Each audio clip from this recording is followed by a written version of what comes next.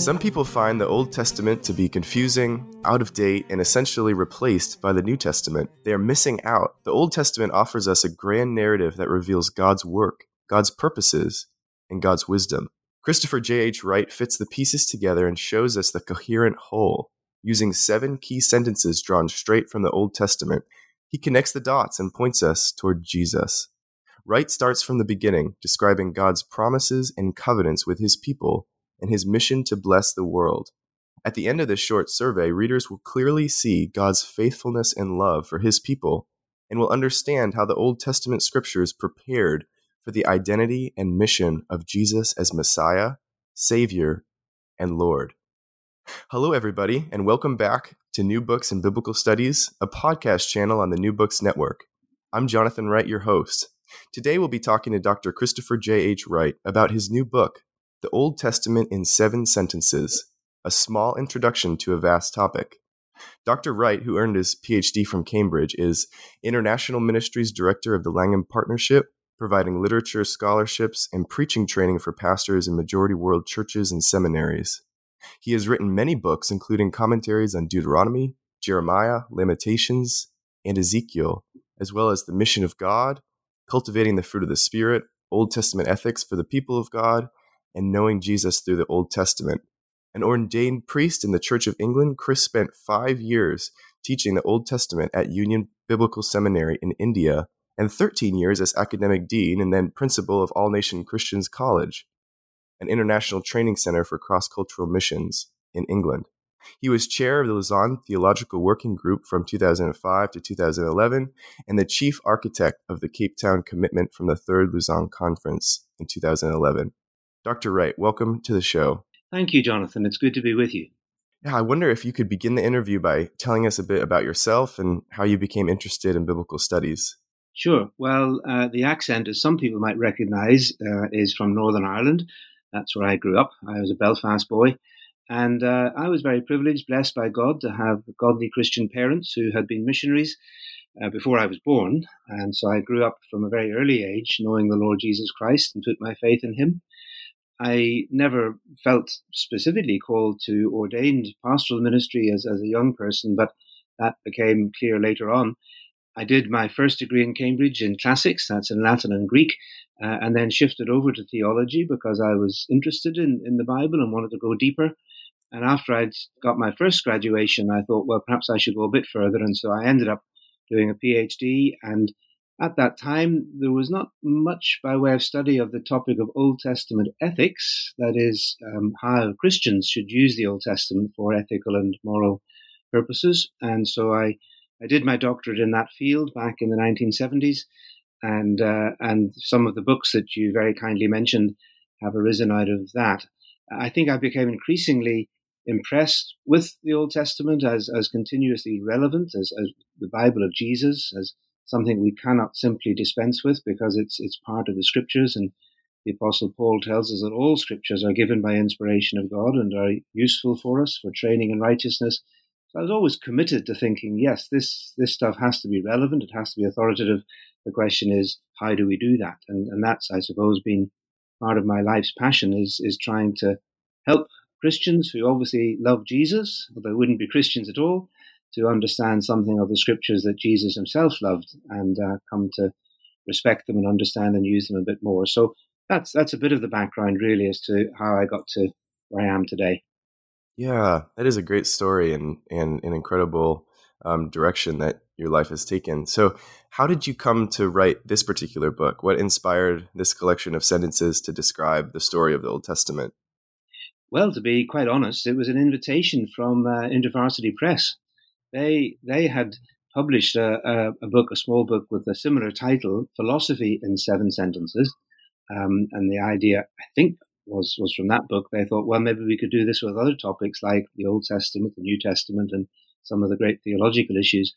So they approached me and said, would you be interested in such a project? They wanted it to be a fairly basic level introduction, but doing it in a way that would take some key moments, key sentences in the Scriptures, or the Old or the New Testament, and then use that as a kind of pinboard, sort of hooks on which to hang a basic introduction. So I sort of warmed to the idea. I wrote a very popular level introduction to the Bible many years ago. One of my earliest books was User's Guide to the Bible, long since out of print, with Lion Books. And so I was quite keen to write at a fairly popular level because, I don't like to just think that scholarship is just for the scholars and the academics. If it's going to be any use, it has to be useful to the church. So I thought, well, I could do that. I could help people to find their way through the Old Testament a little bit, give them something of the big picture, and then they can fill in the details for themselves. So I think that was the idea of the book, and I was happy to comply. Excellent. Yeah, and it's a great format. So let's dive right in. Your first sentence begins with Genesis 1:1. And how do you trace the sentence, "In the beginning, God created the heavens and the earth," in the story of the Old Testament? Well, the thing is, Jonathan, that it is the beginning of a story, isn't it? I mean, when you read "in the beginning," you have to say, well, in the beginning of what? It's the beginning of the whole Bible narrative, which begins with creation and indeed ends with creation, because the very closing chapters of the Bible in Revelation 21:22, John says, "Then I saw a new heaven and a new earth." Not a totally different one, but a new creation that has been restored and renovated and redeemed from the mess that we've made of the creation we were in. So it's the beginning, and it was, I thought, very important to put it in there because a lot of Christians, I fear, seem to have Bibles that have got a bit damaged, that the first two chapters and the last two chapters have somehow got lopped off. They know all about sin, Genesis 3, and they know all about the Day of Judgment and Revelation 19:20, around there. And they know about, of course, the gospel of the Lord Jesus Christ in the middle of the story, who can solve our sin problem and keep us safe on the Day of Judgment. But somehow they've lost where the Bible begins and where the Bible ends. It begins with creation, it ends with creation. And Paul tells us in Ephesians that God's ultimate plan and purpose, he says in Ephesians 1, verses 9 and 10, is to bring all things in heaven and earth, the whole of creation, into unity under the Lord Jesus Christ. So God's mission, God's purpose is creation-wide. So we have to start there, really. It's the platform on which the whole of the rest of the Bible story begins. Of course, you asked the question, how do we trace that opening verse, "In the beginning, God created the heavens and earth," through the story of the Old Testament? Perhaps, it doesn't recur very often, but the idea that the Lord God of Israel, the God of the Old Testament people of God, the idea that he is the creator God is in itself common. I mean, you read through the book of Psalms, and they rejoice in God's creation. The whole creation praises the Lord. The heavens declare the glory of God, and so on. So the creation weaves its way through the scriptures of the Old Testament, not merely repeating that God created it all, but using that as a kind of almost axiom, an assumption about the whole of the rest of the story of the Bible. That the God who is the Savior of Israel, the God who we meet in the Lord Jesus Christ, that he is the creator God. And that's what provides us with our Christian worldview. It shows us who we are as human beings. It shows us what the world is, that it's loved and valued by God because it's good, it's his good creation. And it also shows us what our future is, because God's plan ultimately, as Paul says in Colossians, is that he has reconciled to himself all things in heaven and earth through the blood of Christ shed on the cross. So it's creation by God's original creation. It's also redeemed creation at the end of the story. So I felt really we had to start there with that first verse, first sentence of the Bible. Right. And what a great place to start. And then next, you turn to Abraham and how the Creator God, as you've highlighted, promises all people on earth will be blessed through you. How does God's partnership with Abraham influence the rest of the Old Testament? Well, I would say it influences the whole of the rest of the Bible, actually, because in many ways, God's promise to Abraham is like the kind of trigger that launches the whole of the rest of the Bible story, right up to the book of Revelation. I think it's quite important just to see, I mean, that verse that I've quoted, through you all nations on earth will be blessed, comes from Genesis chapter 12. It's part of God's promise to Abraham. It's actually Genesis 12, verse 3. And it is important to notice that Genesis 12 comes after Genesis 3 to 11. I mean, you don't need a PhD to notice that, but that's the case. because Genesis 3-11 sets the question, doesn't it? It tells us that, we chose to disobey God, to reject him, to rebel against him, to choose for ourselves what we would decide was good and evil, and so on. And so we make this massive mess of the world, God's creation and ourselves. And so the big question at the end of Genesis 11 is, what on earth can God do next? Where can this story go? And the answer to that, of course, is that God calls and chooses Abraham and says not only will he bless him and make his name great, which is what the people at the Tower of Babel have been trying to do for themselves. And God says, no, that's not the way to do it. God says, through this man and his wife, Abraham and Sarah, I will create a nation, and through them, the people of Old Testament Israel, God says, I will bring blessing to every nation on earth, which is an incredible universal promise. It's absolutely amazing. It does trace its way through the Old Testament. I mean, it comes in quite a number of the Psalms. People may not often notice this, but just, read the Psalms and count how many times it talks about the whole earth, all the peoples who live on the earth, all nations, and so on. The universality of God's vision for the nations is there in the Old Testament more often than we may notice, because we're so preoccupied with the story of Israel, of course, because they're in the foreground. But the nations are always there. They're always there in the background. It's always God's plan and purpose to bring redemption and salvation and restoration to the nations of the world. And that's there then in the Psalms, as I say. It's also, of course, there in the prophets that we'll come to in a moment. And eventually it's what leads to the mission to the nations that we see in the New Testament. When Paul, the apostle, goes out to the Gentiles, and people object and say, how come the Gentiles can't become part of the God's people?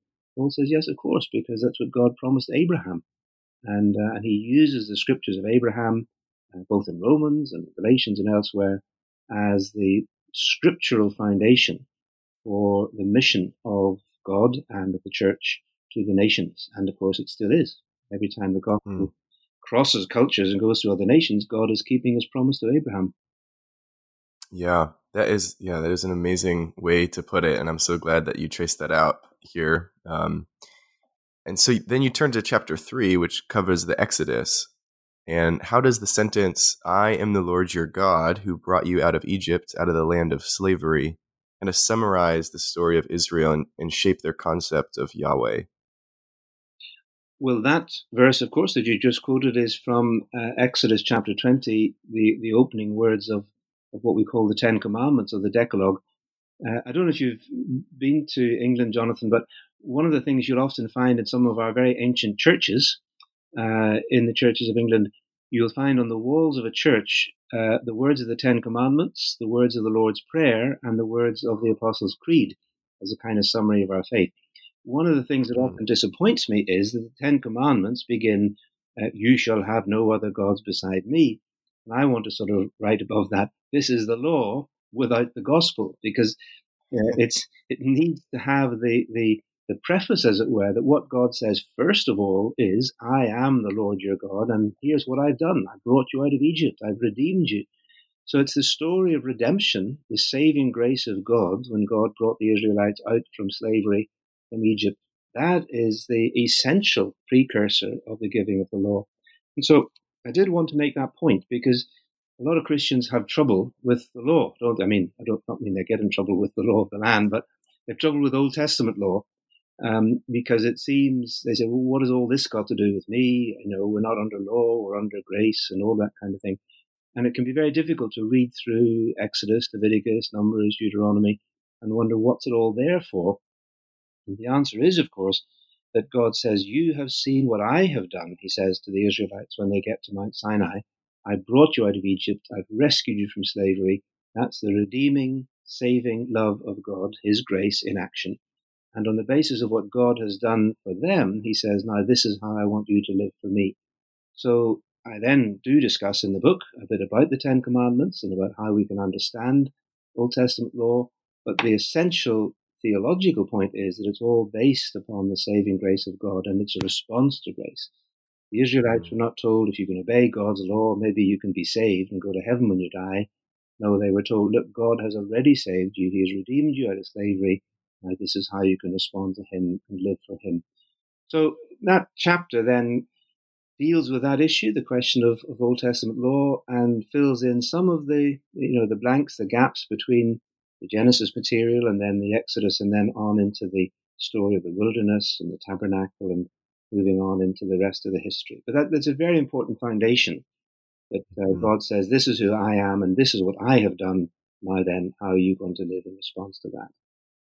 Right. And that was a very helpful distinction that you repeated, is that the law wasn't functioning to save the people. It was functioning as kind of the temperature gauge of their relationship with Yahweh. And so you continue to trace the story of God's covenant relationship with his people by arriving at King David. So what importance do you draw from the sentence, "The Lord has sought out a man after his own heart and appointed him a ruler of his people"? Yes, that's right. That's where we go to next, King David. Before just explaining that sentence, the rationale for that partly was that with Abraham, of course, there's the great covenant, the great promise that God made to Abraham. It's perhaps the major covenant of the whole Bible. And then when we got to the book of Exodus, of course, God renews that covenant at Sinai. So you have the Sinai covenant made through Moses with the people of Israel. And in a sense, the next major covenant in the Bible is God's covenant with David, that he would make him king, and also that his sons, the sons of David, would be kings over Israel in perpetuity, as it were, that it would always be a son of David who would rule over Israel. And that, of course, becomes very important when the New Testament considers the identity of Jesus. So that's the reason why I skipped from the Exodus to King David, even though there's quite a lot of history in between. There's the story of the wilderness, the conquest of the land, the time of the judges, and Samuel and Saul and so on. But David seems to be the next most significant moment. And then that phrase, the verse that I quoted, "The Lord has sought out a man after his own heart and appointed him a ruler of his people." That phrase in English is easy to misunderstand, because when you or I talk about, somebody being, "Oh, he's a man after my own heart," what we usually mean by that expression in English is that this is somebody I really like. They think like me. They act like me. It's my favorite sort of person. You're really my kind of guy, man after my own heart. It doesn't really have that flavor in Hebrew. In Hebrew, the heart is not so much the seat of emotions. It's the seat of the will. It's where you make your decisions and carry out your intentions. The heart is the core of human intentionality. So when God says that David is going to be a man after my heart, what he really means is, here will be the person who will carry out my purposes. Not that David was God's favorite. In fact, David was a pretty big sinner a lot of the time, as we know. But he came back to God, he repented, and he was forgiven. But here is the one through whom God will carry forward his purposes in a way that he had not been able to do through Saul. That's the meaning of that phrase. And so in that chapter, I then go on to discuss some of the notion of kingship and how the monarchy originated in Israel, and some aspects of that covenant that God made with David, and how that then echoes on through the Old Testament story, and eventually, of course, lands in the New Testament with what the hymn says is great David's greater son, the Lord Jesus himself, who is, we're reminded by Matthew in the opening verse of the New Testament, that he's the son of Abraham and the son of David. And indeed, Paul makes his ancestry through David part of the gospel in Romans chapter 1, verses 1 to 5, that he is the one to whom God promised that through this son of David, he would give him rule over all the nations on the earth. In him, the nations will put their hope, as he says at the end of Romans. Right, excellent. Yeah, and then chapter 5 turns to the prophets from King David, and you quote Micah 6:8 as a sentence which illustrates God's message to his people of, "What does the Lord require of you but to do justice and to love kindness and to walk humbly with your God?" Who are the prophets, and how do messages like this one help us understand their role in the Old Testament story? Yeah. We kind of need a little bit to step back here and remember that, yes, God called Abraham, made that great promise to him, redeemed Israel out of Egypt, told them that they would be the people through whom he was going to bring blessing into the world, took up his dwelling place among them in the tabernacle and then in the temple. So Israel in the Old Testament is going to be the people through whom God will bring blessing. They will be the vehicle of God's saving blessing to the world. But they were sinners like the rest of us. Israel is just as much a part of fallen humanity as everybody else. So sometimes when I'm asked the question, why did God choose the Jews? Why did he choose the Israelites instead of like the Chinese or the Indians or the Irish or whoever else? The answer to that question is for no reason at all. There's nothing special about them which made God choose them. They were a sinful, stiff-necked bunch of people like the rest of humanity. Which means that although God gave them these great blessings and this enormous privilege of knowing him, that's one of the key distinctives of Israel, that they are the people who know the Lord and have the Lord dwelling among them in the temple. But nevertheless, they wander away from God. They go off into rebellion. They replicate the fall of humanity again and again. They rebel, they disobey, they break the covenant. And so when you ask the question, who are the prophets are the people whom God sends to call Israel back to the way they're supposed to be going. The prophets remind the Israelites of their history. They remind the Israelites of the commitments that they made to live and obey God through the covenant. They remind Israel of the threats that God had made, that if they disobeyed, then they would suffer his punishment and so on. So the prophets are God's spokespersons, both men and women. Mostly men in terms of the ones we have recorded in the Bible, but there were women prophets as well, like Miriam and Huldah and Deborah and others. And so these prophets, they bring that message to the Israelites. And the reason why I chose that text out of Micah 6 verse 8, which is a pretty famous verse, that what the Lord really requires is that you do justice and love kindness and walk humbly with God, is because the Israelites had got into this way of thinking that so long as they were worshipping God, or thought they were, so long as they had the temple and the priests and the sacrifices, that all would be well, that they would never suffer any loss, they would never be destroyed, Jerusalem would always be safe. And so it produced an enormous sense of entitlement and complacency, which the prophets had to pierce by saying, look, precisely because you are the people of God, God expects better things. God expects obedience. He expects you to be a community of compassion and of justice. He expects that you will care for the poor and the needy and the foreigner and the immigrant. In fact, there's more laws about foreigners and immigrants than about any other topic in Old Testament law. There's about 20 to 30 specific laws relating to them. So something of the ethical challenge of God's law in the Torah is brought face to face with the people through the prophets. They say to the people, look, this was how you were supposed to live. This is not the way you're living, and therefore God's judgment is going to fall. So that's the reason why in the Old Testament it is very important to take seriously the message that we receive through Isaiah and Jeremiah and Ezekiel and the other prophets in that period. It's a crucial message telling the people of God that salvation and redemption by itself is wonderful, but it calls for a response of obedience. They were called to obey the good news of their salvation in the covenant and not just, as it were, trade on it and then live whatever way they wanted. Right. Yeah, that is an excellent point to make. And speaking of Isaiah, then for the sixth sentence, you quote Isaiah 52:7, how beautiful on the mountains are the feet of the one who brings good news. So where does good news and its proclamation fit in with the story of the Old Testament and obviously the story of the New Testament as well? Yeah, well, of course, because what I wanted to show was that it would be easy to read big chunks of those books of the prophets that I've referred to, and you just get more and more depressed, don't you? I mean, it's all doom and gloom and judgment and curse and everything else. And it would be easy to say, the prophets, all they ever do is tell people off. Well, yes, they had to do that. What happened then, of course, was that God kept his threat, and in 587 BC, Nebuchadnezzar, the king of Babylon, came up against Jerusalem and besieged it, and then eventually broke in and burnt it down, burnt the temple down, destroyed the city, and carried the people off into exile in Babylon. It was the most traumatic event in the whole history of the Old Testament. That was God's judgment. God's judgment fell on the people, on that generation, and it left them with a tiny fragment, a tiny remnant of the survivors of that event who went off to Babylon. And so to all human intents and purposes, that should have been the end of Israel. I mean, it was the end of little countries like Moab and Edom and all those little ones. They all just got swallowed up and disappeared. So how come that the people of Israel survived? And the answer is, of course, that God still had a plan. God was still going to keep his promise to Abraham. God was still going to bring blessing to all the nations on earth through these people.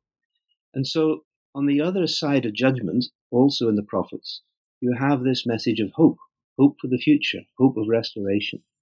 And that's what I wanted to bring out, that in places like Isaiah 40 to 55 and beyond, and also some parts of Ezekiel, and certainly in Jeremiah and elsewhere, you have these great words in which God says, I'm going to restore you, I will take you back, there will be a restoration, and my plan and purpose will continue. The reason why this can be called good news is precisely because that's what they call it. We talk about gospel, and as you know, in the New Testament, the word gospel is good news. It's in Greek, it's the word euangelizomai, in which we get evangel and evangelization and evangelical. All those words come from this Greek word. And it's that Greek word which translates precisely the Hebrew words of proclaiming good news. For example, Psalm 96, proclaim among the nations that the Lord reigns. The word there is this one, proclaim good news. In Isaiah 52, verse 7, how beautiful in the mountains are the feet of the one who brings good news. It's a gospel word. So that's why I'm not at all afraid to use the language of gospel in Old Testament terms, because this was the good news that God preached, God gave to them, and which the New Testament then sees comes ultimately fulfillment when Jesus of Nazareth comes onto the streets of Galilee and says, hey guys, the time is fulfilled. What you thought was only going to be in the future is now here. The kingdom of God is at hand. So repent and believe what? Believe the good news. Believe the gospel that God's kingdom is now arriving. So that's what that chapter is all about. It's trying to help us to see that what the New Testament talks about as gospel is in fact both Old Testament language and was prophesied and foretold in the Old Testament, so much so that in Galatians, the Apostle Paul can actually say that the scriptures preached the gospel in advance to Abraham, saying, through you all nations will be blessed. So Paul says that the gospel doesn't begin in Matthew, the gospel begins in Genesis. It's the whole future part, the future-looking direction of the Old Testament story, which leads us to Christ, and then ultimately leads us to the cross and resurrection, and to the good news being preached to the nations. Right. Excellent. So then you end the book with a final chapter on Psalms and wisdom literature, and using Psalm 23:1, the Lord is my shepherd, you overview the content and role of the writings in the Hebrew Bible. So what part do the Psalms and wisdom literature play in the story of God's people? Well, I felt that I couldn't leave this out because, of course, it is a very important part of the Old Testament scriptures. Indeed, perhaps the book of Psalms is one of the few parts of the Old Testament that some Christians would regularly read. Of course, in the what we now call the Old Testament, it breaks up into, we have the law and then the history books and then the books of poetry like the Psalms and Proverbs and then the books of the prophets. In the Hebrew canon, which Jesus knew and the Apostle Paul would have had, the Hebrew way the books were organized was the law, the prophets, and the writings, or the Torah, the prophets, and the writings. And the prophets included what we now call the history books, because they were history written from a prophetic point of view. And then the three major prophets, Isaiah, Jeremiah, Ezekiel, and then the book of the 12 minor prophets. And then they had what they simply called the writings. And that includes, the Psalms of worship and praise and everything else. And then the books of wisdom, meaning books like Proverbs and Ecclesiastes and Job. So I almost wished I'd had 8 sentences, because then I could have done the Psalms on their own and wisdom on their own, but I only got 7. So I put them together. It is an important part of the scripture for several reasons. First, because in the book of Psalms, almost every dimension of Israel's life, and indeed of the life of any believer, Jewish or Christian, is given expression there in worship. We think of the Psalms, well, the actual word for the Psalms in Hebrew is the praises, and there's a great deal of praise, thanksgiving to God, honoring God, worshiping God. But among the praises, the largest single category of Psalms is actually the Psalms of lament, the Psalms of protest and saying to God, look, God, this is terrible. I'm suffering badly. You're doing nothing. Everybody hates me. And how long is this going to go on for? And those kind of psalms, there are dozens of them right there. And that's a part of the Word of God, part of the revelation of Scripture that I think a lot of contemporary Christians ignore, because we want to think that everything's got to be happy, you got to be all set, you got to be fixed up, and if there's anything wrong, then somehow either you're lacking in faith or something's gone wrong. And we miss out this fact that God has given us in the book of Psalms an incredible vocabulary by which to express our pain and our suffering and our anger and our frustration, as well as our joy and our hope and our praise and thanks. So I think it's quite important that we take the Psalms seriously as the background music. It is not really background music. It is the music of worship. It is the music of faith. And it's also the music of mission, because often the Psalms talk about how the faith that Israel has in their Lord God, the Savior and Redeemer of Israel, is the faith that is going to ultimately go to all the nations. I mean, there are incredible verses in the Psalms, like when Psalm 86 says, all the nations you have made will come to praise you, O Lord. Well, how did they ever imagine that? I sometimes think of an Israelite worshipper standing there in the temple courts in Jerusalem singing, all the nations you have made will come to... What was going through their head? What were they imagining? They couldn't have, and yet even for us it's hard to imagine. And yet, of course, it's what John says that he saw in his great vision in Revelation 5. He saw people from every nation, language and tribe gathered before the throne of God. So there's a wonderful universality about the Psalms. Then the wisdom literature, yes, it's more a kind of arm round the shoulders sort of words in which a father says to his son, now look, son, I know the law says thou shalt not commit adultery, but think about it, think of the consequences. Look to the results of what you do and behave with prudence and sense and be sensible. So there's a great deal in the book of Proverbs, which is the wisdom of experience and of life, and how when life is lived in a way that is godly and righteous, that will also be wise and sensible. So there's a connection between wisdom and godliness. But then along comes books like Ecclesiastes and Job, and they say, we see that it's better to be wise than to be foolish, and we can see that it's better to be godly than to be wicked, but does it make any difference when you're dead? and so they really rub our noses in the reality of suffering and death, and say, how do we square the world that we believe in, the world of our faith, the truths that the Scriptures teach us, with the world that we actually see, the world of experience, in which so much seems just absurd or unfair. And so they wrestle with those issues.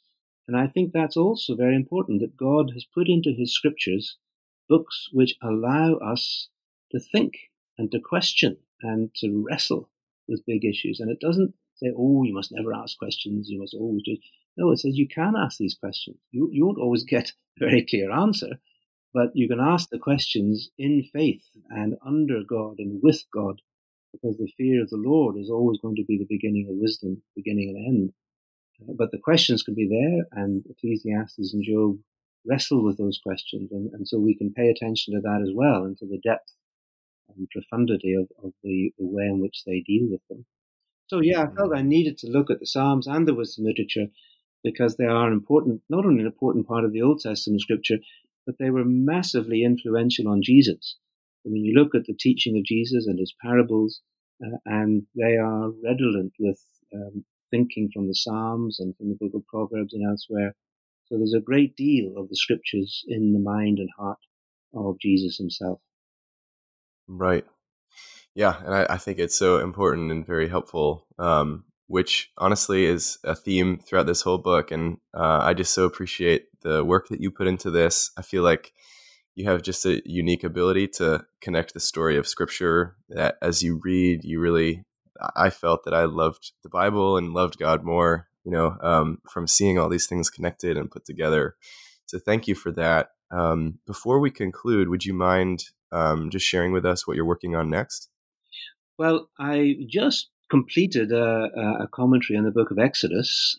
This will be with Zondervan, and it's which in a new series that they're in the process of bringing out called The Story of God Bible Commentary, which is very appropriate. The idea is that we look at each of the books of the Bible and each passage within those books in the light of the overarching mission of God as we see through the whole Bible story, leading up to Christ and then beyond Christ into the mission of the church.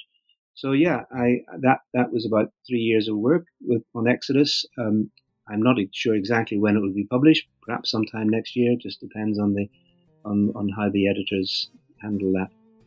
So that's been accompanying me now for some time. Right. Wow. Well, thank you so much for donating your time. I really appreciate it. And you have been listening to New Books and Biblical Studies, the podcast channel on the New Books Network. I'm Jonathan Wright, your host, and until next time, take up and read.